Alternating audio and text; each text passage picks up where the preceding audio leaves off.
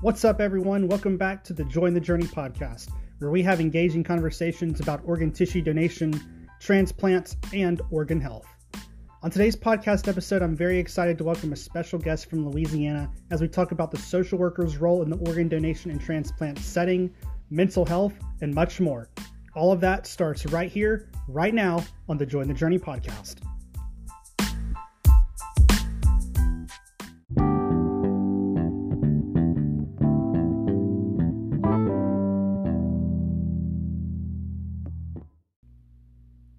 All right, everyone. On today's interview for the Join the Journey podcast, I am very excited to welcome Miss Sarah Blakemore from the Louisiana Organ Procurement Agency, otherwise known as LOPA. Before our interview today, y'all, I sat down and talked with Miss Blakemore over the phone, and I can say that y'all are truly in for a treat. She has so much insight and knowledge, and I am very excited to have her on the podcast, and I do not want to take any more time away from her because, like I said, we are truly in for a treat. So, Ms. Blakemore, if you'll do me a favor and give a quick introduction of who you are and what you're about, and we'll get this thing started. Absolutely. So my name is Sarah Blakemore, and I am a social worker in Louisiana. I'm a licensed master social worker, and currently I work at LOPA as a family advocate. So my primary role is that I approach families for donation. So when families have a loved one who is a candidate for organ donation, meaning they have sustained a non-survivable injury, or they are declared brain dead, I am the one who speaks to those families about their opportunities for organ, tissue, and eye donation. Okay, before we go too far in on this interview, I just want to pause real fast and hear from you and learn why you decided to choose this career path in social work, and specifically what you're doing, versus maybe a career path in child life, a career path in public health, or a career path in social work, but maybe not in organ transplant and donation. Was this something that you had a personal life event that led you to want to do this? Did you just happen to stumble upon it and here you are now? What exactly led you to want to do your job that you're doing right now as a social worker at LOPA? Yeah, so when I kind of figured out pretty young that I wanted to be a social worker without knowing what that meant. I remember I was in high school and there was this class and we watched this, video one day about this young woman who was homeless and how she had a social worker impact her life. And I was like, I just want to be a social worker. I want to help people, without knowing the scope of what social work does. And I actually got very lucky when I got to school. I went to LSU for my undergraduate in sociology and psychology, with the full intention of going and getting my master's from LSU as well. And I am one of those lucky people who decided they wanted to do something and it worked out when you learn more about it. So I have a family connection to donation. When I was younger, my 4-year-old brother, his name is Dougie Blakemore. He ended up dying he was declared brain dead after a bad car accident, an accident that happened in our neighborhood.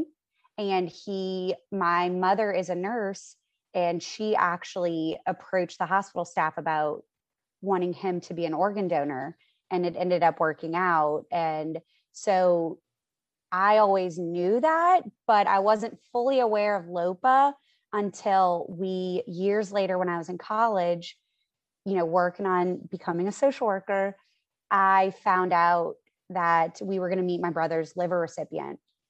And LOPA actually came to that meeting. And so I met LOPA and I met a couple people, Kirsten Heinz, who does our podcast with us at work, and Sally, who has, passed now, but she was a family service coordinator. And I immediately was like, this is what I want to do. I want to help other families, and I want to get my degree in social work, and I want to work on the donation side in that aspect. So I wanted to bring the skills I learned in grad school into the donation side. Wow. So it sounds like that what led you ultimately to pursue social work as a career was a combination between a personal experience that you had in losing your brother at such a young age, your brother being an organ donor and also the career field that you chose to go into as far as educationally speaking when you went to LSU. And something I just kind of want to focus on for a second is the fact that those two things in and of themselves, I think, separate you and a lot of people in the OPO world and what you're doing, because I think it takes a special level of fortitude, a level of determination, and a level of grit to go through this rather traumatic experience of losing a family member, let alone a younger brother or a younger sibling, and be able to go through that process and come out the other side of it, and almost in this post-traumatic growth, if you will, and what you're doing now. And I really want to commend you for doing that, because I do not know how I would react in that circumstance, and I don't know if I would be able to come out the other side the way that you did. Fast forwarding to now that you have come out of that season of losing your brother, you have now gotten your MSW. You are now licensed in the state of Louisiana to practice as a social worker. You're working at LOPA. I'm really interested to hear from you now that you are in your career, is what is one of the biggest challenges that you have as a social worker on a day-to-day basis that those of us on the outside looking in, we might know of an organization, right? We might know what an organ procurement organization is and the work that they do, but there's a difference between knowing of an individual and knowing of an organization and actually understanding and hearing firsthand from the people who are in those positions of what their challenges are. And so that's the question I want to pose to you, is what is one of the biggest challenges that you face on a day-to-day basis in your job that for those of us on the outside looking in, we might not be aware of, but that you go into work every day knowing is on your plate? Yeah, that's like a really great question, because, Will and we talk on the side about, what social work means in this field. And really, it's not a super structured, there's not organ donation social workers, so I kind of started in this knowing that I'm going to have to kind of make my own. What does being a social worker at LOPA mean? And, I think that there's a lot of people who are drawn to the organ donation side who are social workers, because like you mentioned, in my experience, a lot of my friends who are social workers, not only do they want to help, but there's a reason they want to help people. It's either they have an experience in their life that, they were helped and now they want to help. But to be a social worker in the organ donation side, I kind of had to make my own way in that. And I kind of had to use the skills that I learned in grad school and then in my job before this, to develop what it means to respond to families in crisis, to respond to families in acute grief stages. Because when I meet with family, they're grieving, but it's so acute that it's a different presentation of grief. It's not something that we talk a lot about yet in the field. So I knew in grad school that I needed to focus on trauma. I needed to focus on grief, and I needed to focus on the acuity of both of those together and what it could mean. So I knew that this was going to be something, I guess you could call it a little hardcore, especially when it comes to like trauma. But I was always drawn to that. I was always drawn to loss and how people handle and cope in those moments of acuity and how that presents for them later on. So I think that's kind of how I forged my way in this, was I focused a lot on the trauma and the grief aspects of it. And then it just was brought together when I started becoming a family advocate. And I was like, whoa, these are presenting together and these are ways that I can help. And, you do start to see trends with families. Definitely. And I'm so fascinated that you mentioned, you kind of had to make your own way in what you were doing. I can definitely relate to that in grad school. I had some exceptional professors, but in a lot of ways, I had to really just own what I wanted to do and be confident in that. I would constantly get questions of, what is organ donation and what exactly do you want to do again? And Yes. you find that you actually end up doing more education than you realize. I mean, you're in school to get education, but you're also teaching your cohort about this stuff too. I'm interested to know, is there any specific people at LSU that kind of saw what you were doing, or did you have to really kind of pioneer your own way in your program? So we had amazing professors and doctors that taught us at LSU. And, you know, in every class, I would just simply share, like, if we had to do papers, if we had to do research, I would say, I'm going to focus in on either trauma or grief. And, you know, I picked internships that reflected that as well. So it wasn't just my professors, it was the internships that I chose. But really the one class that kind of stood out was, we had a class with Sherry Smelly, who still is at LSU, and she teaches grief and bereavement, death and dying. And she would bring in these guest lecturers of people who experience death and dying, whether it's, you know, their own families or them treating family members, or not family members, but them treating their clients with death and dying. And one of the families was the family of an organ donor. So, and they shared their story, and I was like, oh my gosh, this is finally it. But when I was in grad school, every research I did, there's nothing about organ donation in the mental health field. There's a lot about transplant. And I found that, and, you know, there's a lot of transplant social workers who are incredible at what they do, but there was nothing about organ donation. So I had to just piece it together and like you're saying, educate my professors about, you know, this is something I'm interested in, I want to do it. They had no idea what I was talking about. And I find that's really kind of the truth for a lot of our communities. Everyone knows they know organ donation, and they know transplantation, or they might know someone who might need a transplant one day, but no one knows what goes into the process of organ donation. And so it was difficult, but I think my advice would be, if you have something that's kind of on the cusp, that's not really dedicated in the research yet, that's not peer reviewed, find similar themes. So what I did was, once I saw that organ donation is not really going to be covered in this, or like how families respond to organ donation, what the community thinks about organ donation, it's not really covered. It's starting to, but it's not covered yet. Find other things like acute loss, sudden loss, how siblings respond to the loss of a other sibling.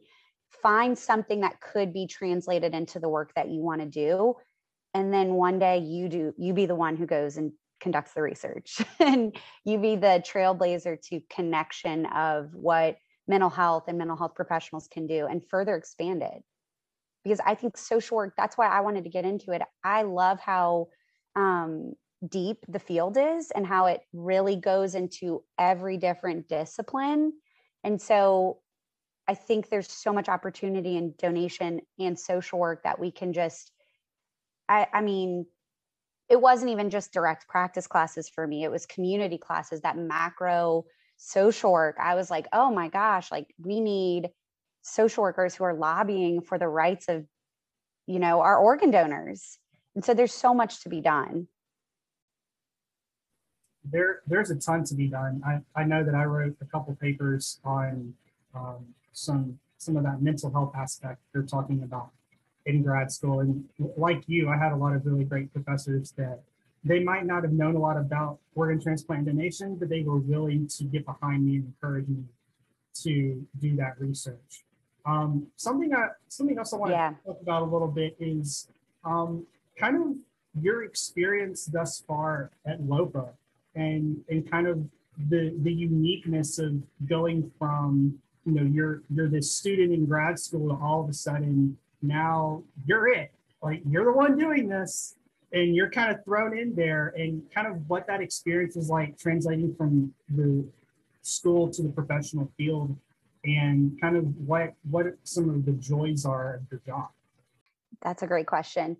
And I think every person who finishes school and goes into whatever field you're in, you're like, what am I doing? Do I know what I'm doing? It's scary, but I had a job before. So I worked at Milestones Mental Health in the New Orleans area with youth. And so I worked a little bit before, and I had a caseload with kids. And but when I got to LOPA, which was really what I wanted to do, my experience is that the OPO field is very compassionate. It's the best way to describe it. When they have someone who works in the OPO, especially at LOPA, you have to know that you love what you're going to do, that you fight for the mission. Because when you work for a not-for-profit, they're mission-based. So you have to fully believe in the mission, and you have to, with your own values and your own morals and ethics, you have to fit into the mission as well. And so I knew that this was going to be a mission that I was already on board with, but we had a lot of training. So when I started at LOPA, I was in orientation for almost 6 months to learn how to do this job, because it's so niche and it's so specific. And it's something that I think there's like around 20 family advocates in Louisiana who do what I do. And probably in the world, there's like less than 1,000 family advocates in the country who approach families as their job. So it's incredibly niche, which means the training that went into it was so specific. And especially with the medical terminology, I didn't take any medical terminology social work classes, which hindsight, man, I should have, because I didn't know the basics. So I had to learn so many things that before I even approached a family, I had to learn what even makes a patient a candidate for organ donation, or what makes a patient not a candidate for donation. So I had so much to learn, and they took it piece by piece. And I had amazing preceptors, amazing, the hierarchy of the clinical team at LOPA is everyone is there to support the mission. And so there's so much education that goes on continuously and so much support. It was definitely exhausting, but it was amazing. And I mean, I was never on my own. I was never, all right, here's a list of things, now go do the job.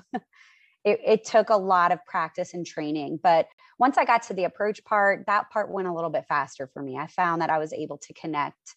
It's the positive, authentic self-regard. You always go into a family, anytime you're meeting with a client, with a patient's family, you always go in with, number one, positivity. Even though that sounds glib in the moment, you don't want to be, super down when you walk in that room.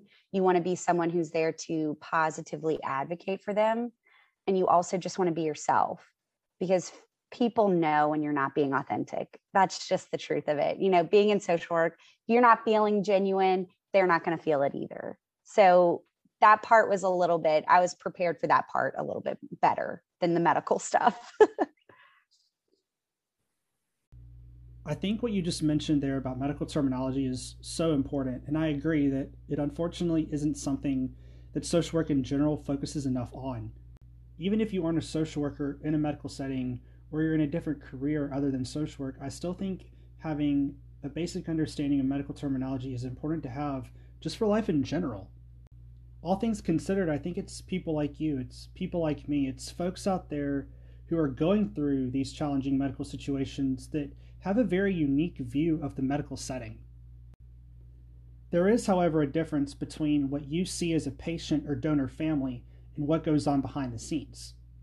You may have a perspective of what goes on, but I've found that there are specific parts of the medical field that you don't see unless you yourself are on the other side.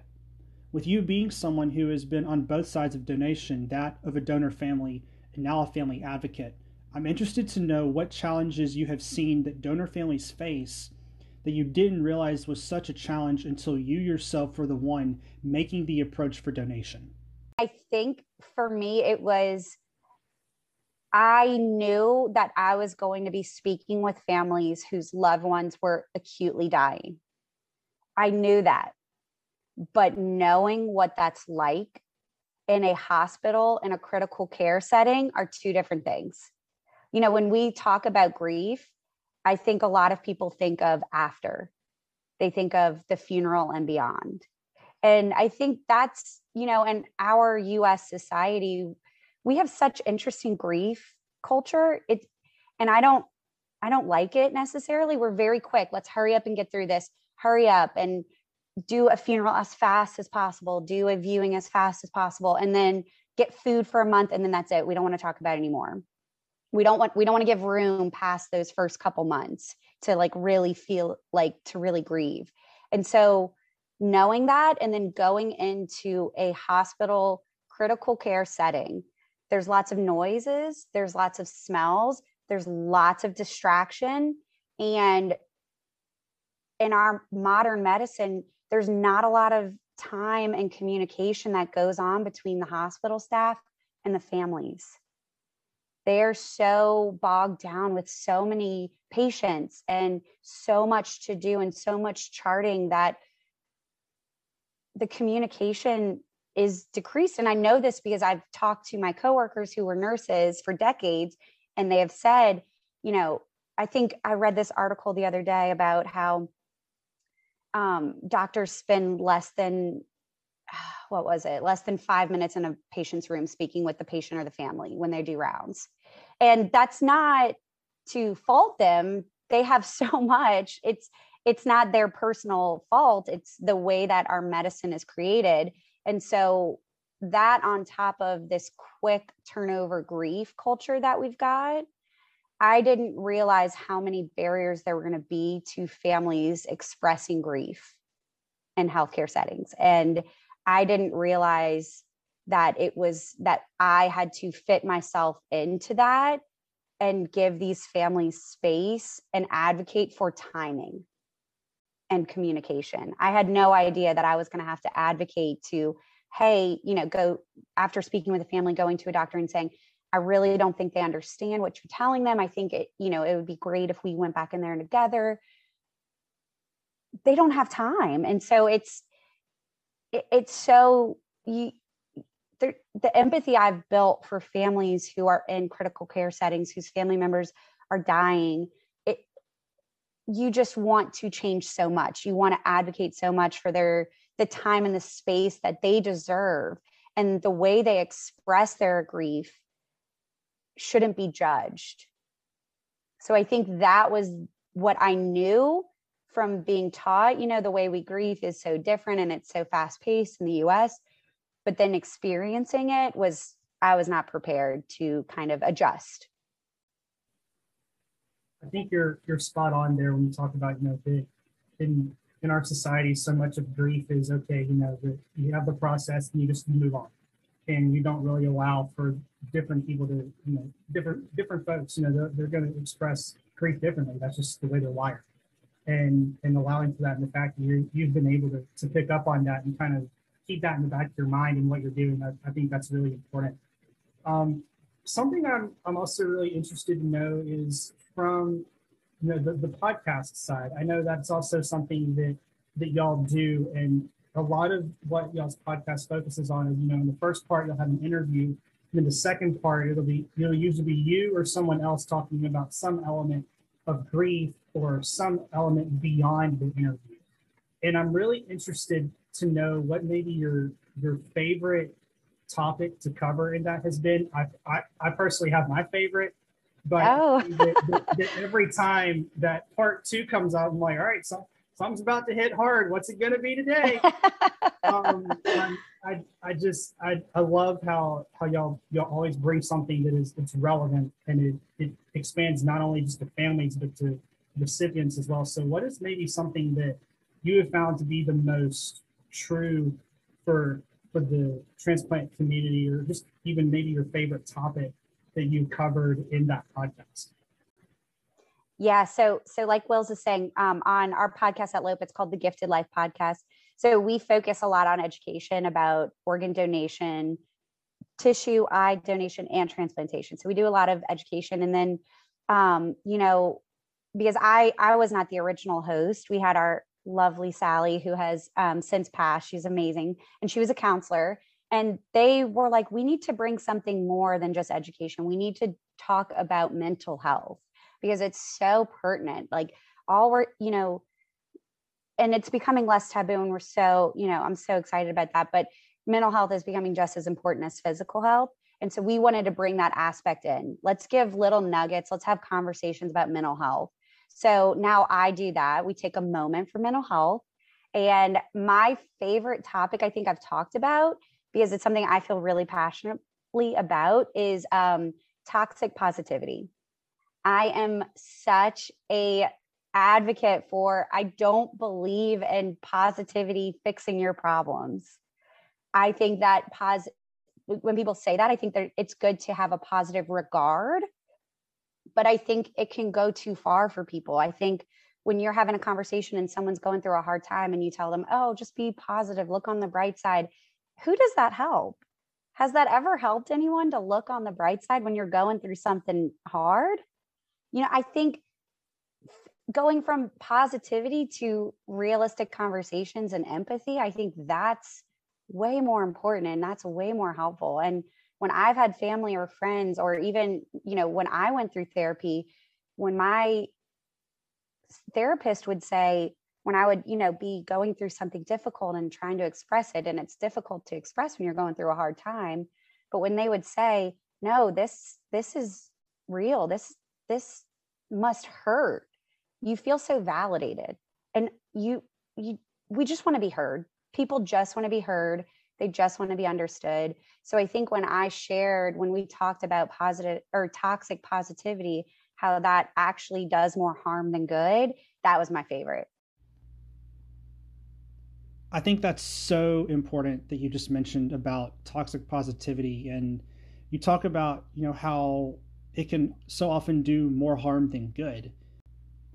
With that in mind, I first want to know a little bit more of exactly what toxic positivity looks like in practice, and how transplant recipients, donors, donor families, or really anyone who is going through grief, or someone who is helping a person through that grief process, go from having toxic positivity to actually having empathy that you talk about, and maybe taking it a step further to having some uncomfortable conversations or going into some uncomfortable territory, but nonetheless somewhere where we might need to go when it comes to our own experiences with grief.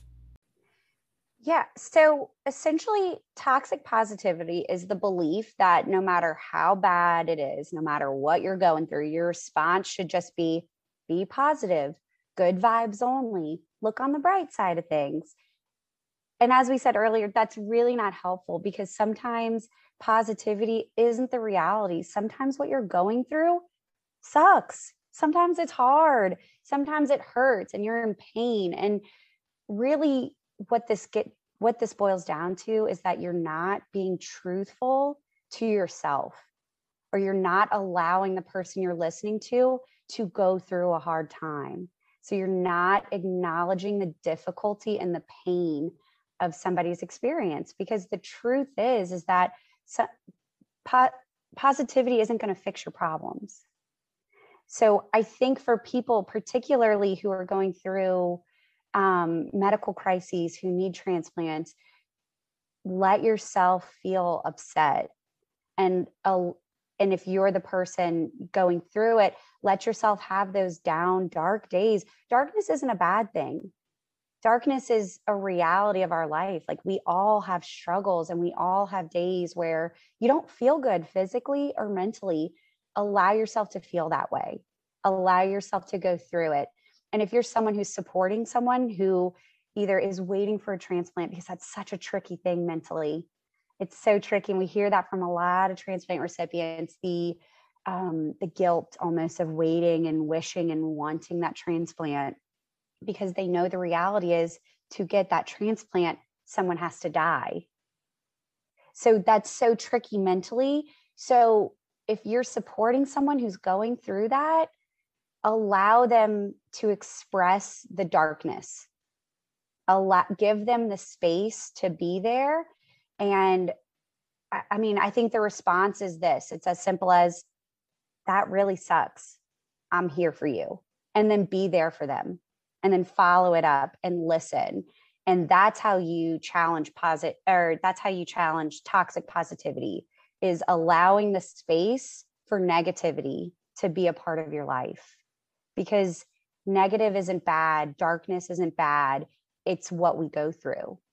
So allow yourself that space to just be in that bad place, and you will come out of it. That's the beauty of it. A lot of times it feels like you're not going to come out of it. And, when you talk to people who experience anxiety and depression, when they're in those acute symptoms of depression or anxiety, the number one thing you hear is that they feel like they're never going to come out of it.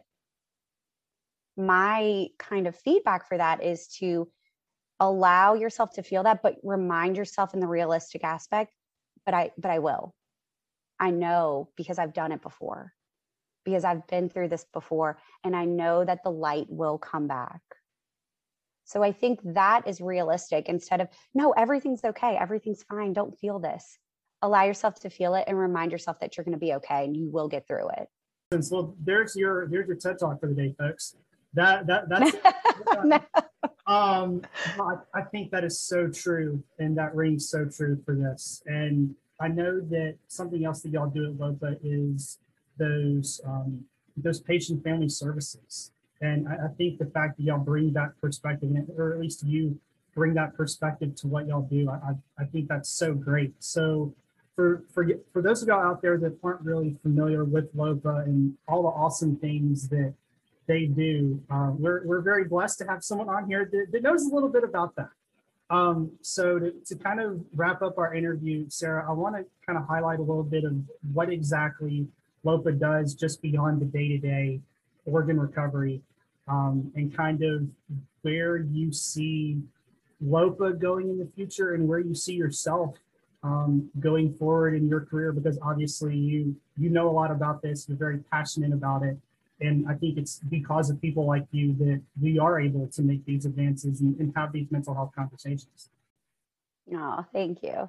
So what we do at LOPA, and actually a lot of OPOs, which is organ procurement organizations. Well, first of all, LOPA, when we talk about our families, the first word we use is support. So we give family support in the hospital, and we give family support outside of the hospital, regardless of if the patient was able to be an organ donor or not. If we have families who want services after they're out of the hospital, we provide that. So we have a family services department, and what we do is we have several programs, but one of them is our traumatic loss support program. So we send over the phone and we follow up with our families. We check on them. We give them resources of what other families who have been through something similar, what they experience a couple months after, how they can better take care of themselves, remind them of those really precious self-care coping mechanisms. And we just check on them, and we have, a phone call. How are you? Is there anything you want to talk about? And that specific program lasts for about a year, but we don't end our support. That's a year after the patient was an organ donor, or the year after we initiated support. We do a year of correspondence for education about grief. The main goal of this started because we wanted to support survivors of suicide, and because we have family members who are organ donors from suicide. And so we did that, and then we coupled it with trauma, because we know that most of our families have experienced either trauma, suicide, overdose. So we provide information on what trauma looks like, what grief looks like, what grief particular to the loss of suicide looks like. And then we just speak with them, and we're just there for them. And then after that year, we still send every year, we send correspondence around the holiday times to let our families know that, we're thinking of them, and to thank them for, choosing to give the gift of life. And they take calls 24/7. If there's a family member who needs anything and they call into LOPA and they say, I'm having difficulty, I need some support, or maybe I need a referral into the community, we call them immediately and we let them know, like, hey, what do you need? We give them, a community referral if they need a therapist, or if they need a group, a grief group. We have so many across the state that we refer to. And we also have one of my coworkers, Nyla, who is a clinical counselor. We're going to start doing some grief groups ourselves. So for our families our donor families, we're going to start traveling amongst the state. That's the major goal, is to go provide these grief groups across the state for our families, because it's so particular, the loss that they go through, that the only way to support them is the community. We can support each other. So why not? We have the skills, we have the abilities. Let's continue to do more and foster mental health better in our communities.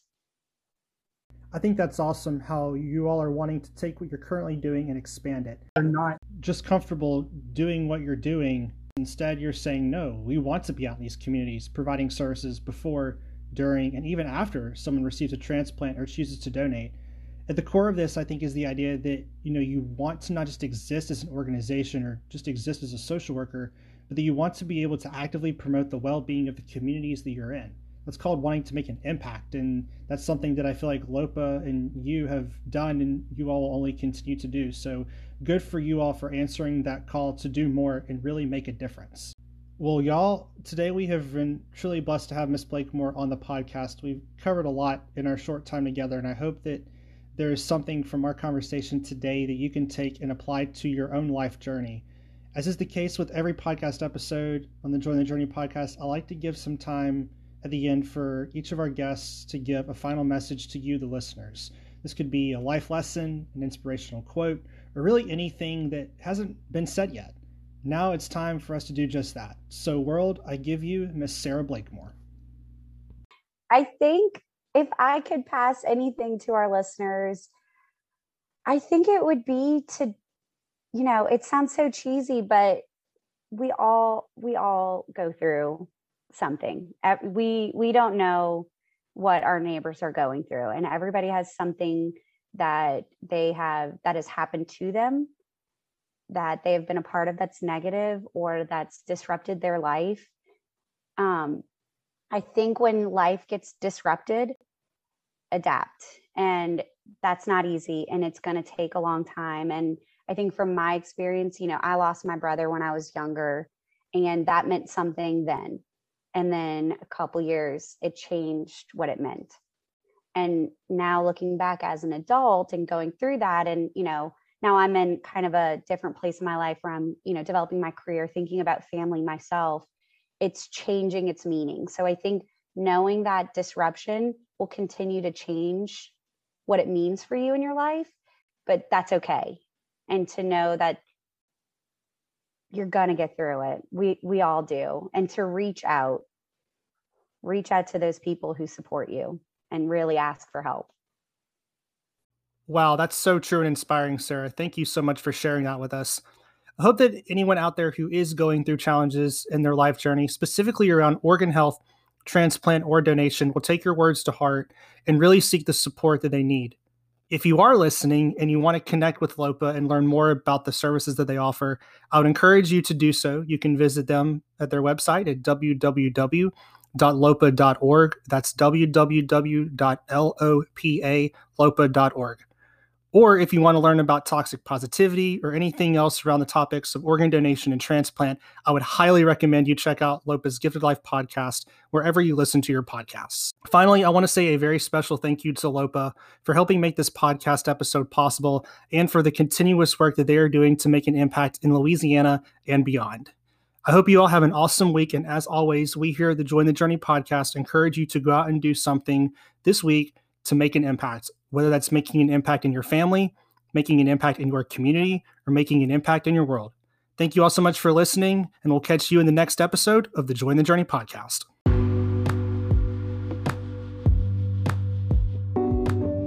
The Join the Journey podcast is an Impact America media production and is made possible by the considerable support of our impact partners across the United States and Canada.